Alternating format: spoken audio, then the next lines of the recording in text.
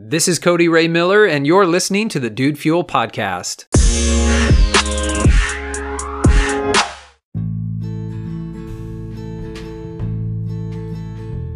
A beautiful piece of wisdom from a sacred text, held sacred by so many.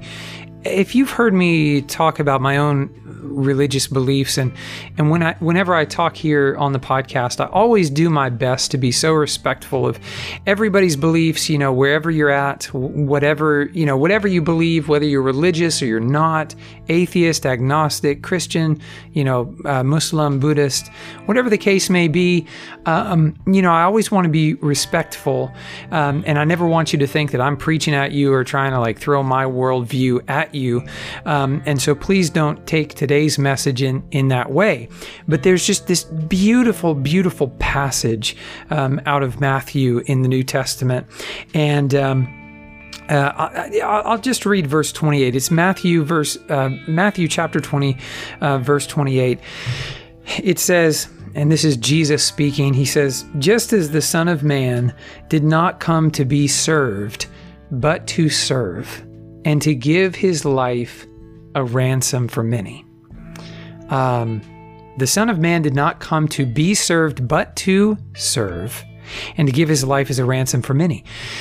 This, to me, is such a beautiful, beautiful concept. And so I say again, whether you're a Christian or you're not, I think you have to admit that this idea of a king, someone who is entitled to everything. I know we don't live in that sort of monarchy anymore, but this idea of a king who is entitled to everything, coming not to claim all that belongs to them, but to give away all that they possibly can to everyone else, to serve them, is such a beautiful idea and such a beautiful concept that has always resonated very deeply and very profoundly within my innermost being.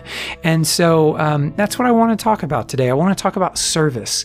And again, regardless of any sort of affiliation, I think most people would agree that there is a beauty to service, to serving other people, to putting other people's needs ahead of your own.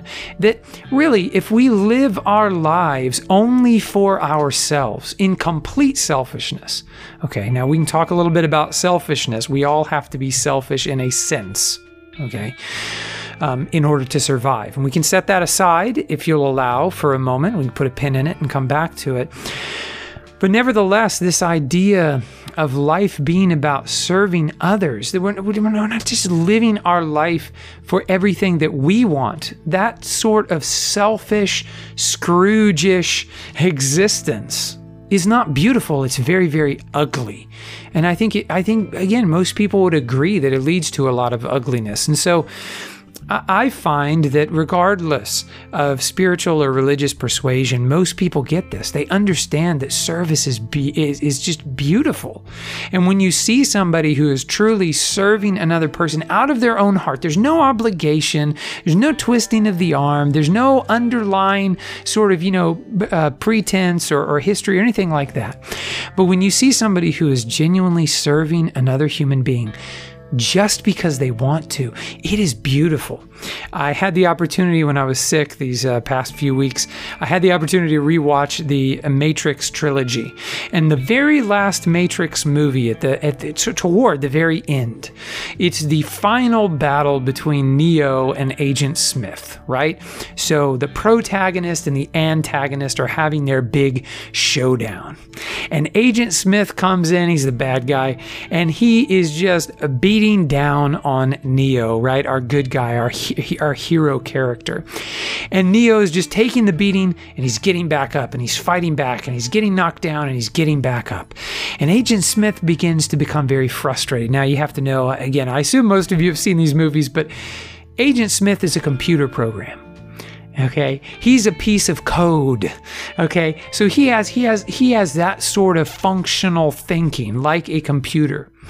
And so he begins to get very frustrated because Neo won't stay down. And he's like, what is it? What causes you to persist? What causes you to continue on?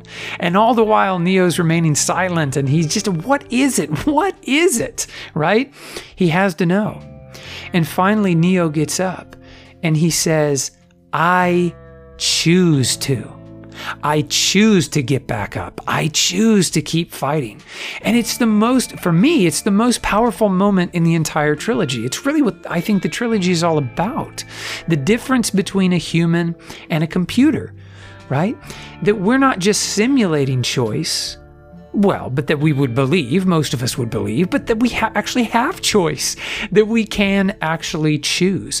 And this is what I think is so beautiful about service. When you're seeing somebody, they don't have to be serving this other person. They don't have to be putting their needs ahead of their own, and yet they're choosing to do it. Altruism, right? This is an amazing thing.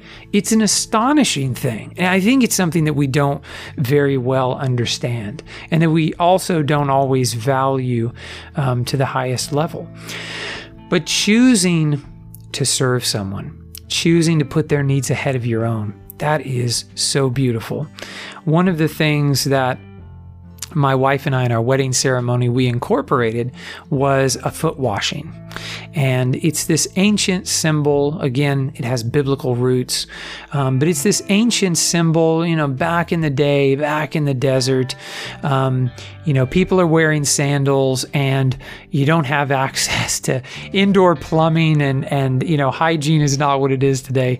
And so people's feet were some of the nastiest parts, if not the nastiest parts of their body.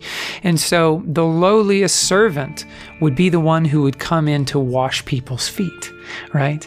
And this was the picture that Jesus gave of himself, is that not that lowly servant, but the highest of all, coming in and performing the duties while he washed the feet of his disciples as a lowly servant. And it's here in John that we see the sort of parallel to what's in Matthew and also in the Gospel of Mark that I just read to you, where it says the Son of Man came not to be served, but to serve, right? And so that's something that we incorporated in our wedding. And so I washed my wife's feet. And that was a symbol showing her that for the duration of our marriage, as long as we both live, I am to serve her. I am to put her needs ahead of my own. Not because I have to. Okay, it wasn't a shotgun wedding. Not because I have to, but because I desire to. Because I choose to. And that, again, to me is just the beauty of service. And I think there's a mystery here as well, and I'll leave you with this. I don't think service is very well understood. And I think when we begin to ask these questions, especially considering diverse worldviews and perspectives and viewpoints, we can begin to ask the question, why? Why should we sacrifice for other people? Why should we put their needs ahead of our own? Maybe we should take the pin out of that thing that we put aside earlier. We all have to be selfish in order to survive, to a certain extent. To a certain extent, I must be selfish. I must be concerned for myself. If I don't get proper rest, food, if I don't have proper shelter and clothing, water, then I will die. And a part of, being human is this drive to stay alive. So there is a point at which selfishness is necessary. But I think you would agree, I don't know that you would agree, but I think that you would agree that humans are more than just creatures with innate survival instincts. We have the ability to empathize, to sympathize.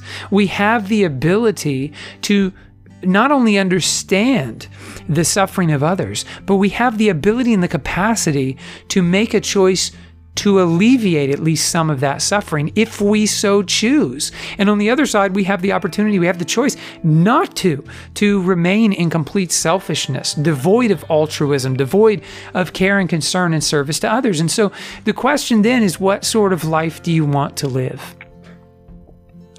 Do you want to live a life where everyone around you exists to serve you, and it's all about you, and it's about your needs and your desires 24/7?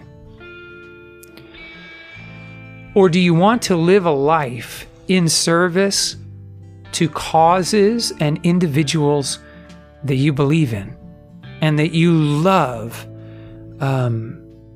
with the deepest part of yourself, with the most real part of yourself, that core of your being? What kind of life do you want to live? I know that for me, service is just something that's been emphasized this month. And I'm so thankful that it has been, because it had been a bigger focus in my life previously. And I think I've let my service slip. A couple podcasts ago, I talked about bringing out this book, Improving Your Serve. And improving my service to other people is something that I want to be focused on. I want to, headed into the year 2020, which is rapidly approaching, right? Oh my goodness. Just about 1 month left, and we're going to be in a new year. And I'm not a fan of making these big, grandiose, what do you call them? New Year's resolutions, right? I'm not a big fan of doing that. What I like to do is I like to sincerely, genuinely, and authentically reflect on the previous year, where I've been, what I've been focused on, what was important to me. And then I like to identify which things have changed, which goals have changed, what attitudes and perspectives have changed as I have grown as a person. And what is my new trajectory for the new year? And I can tell you that service right now is looking like it is going to be a huge part of my 2020, focusing on service. How can I serve other people, everyone around me? And I'm really looking forward to that emphasis, by the way, and to working some of those things out and figuring out, what exactly that looks like. And so this podcast is always dedicated to you and to your success. I hope you found the message today inspiring, stimulating. I hope it gave you some good food for thought and something to chew on today for you to consider your own role and attitude and perspective towards service. If you haven't yet subscribed to the Dude Fuel podcast, I hope you'll consider doing that today. Again, I'm Cody Ray Miller. Thanks again for listening, and I look forward to speaking with you again tomorrow.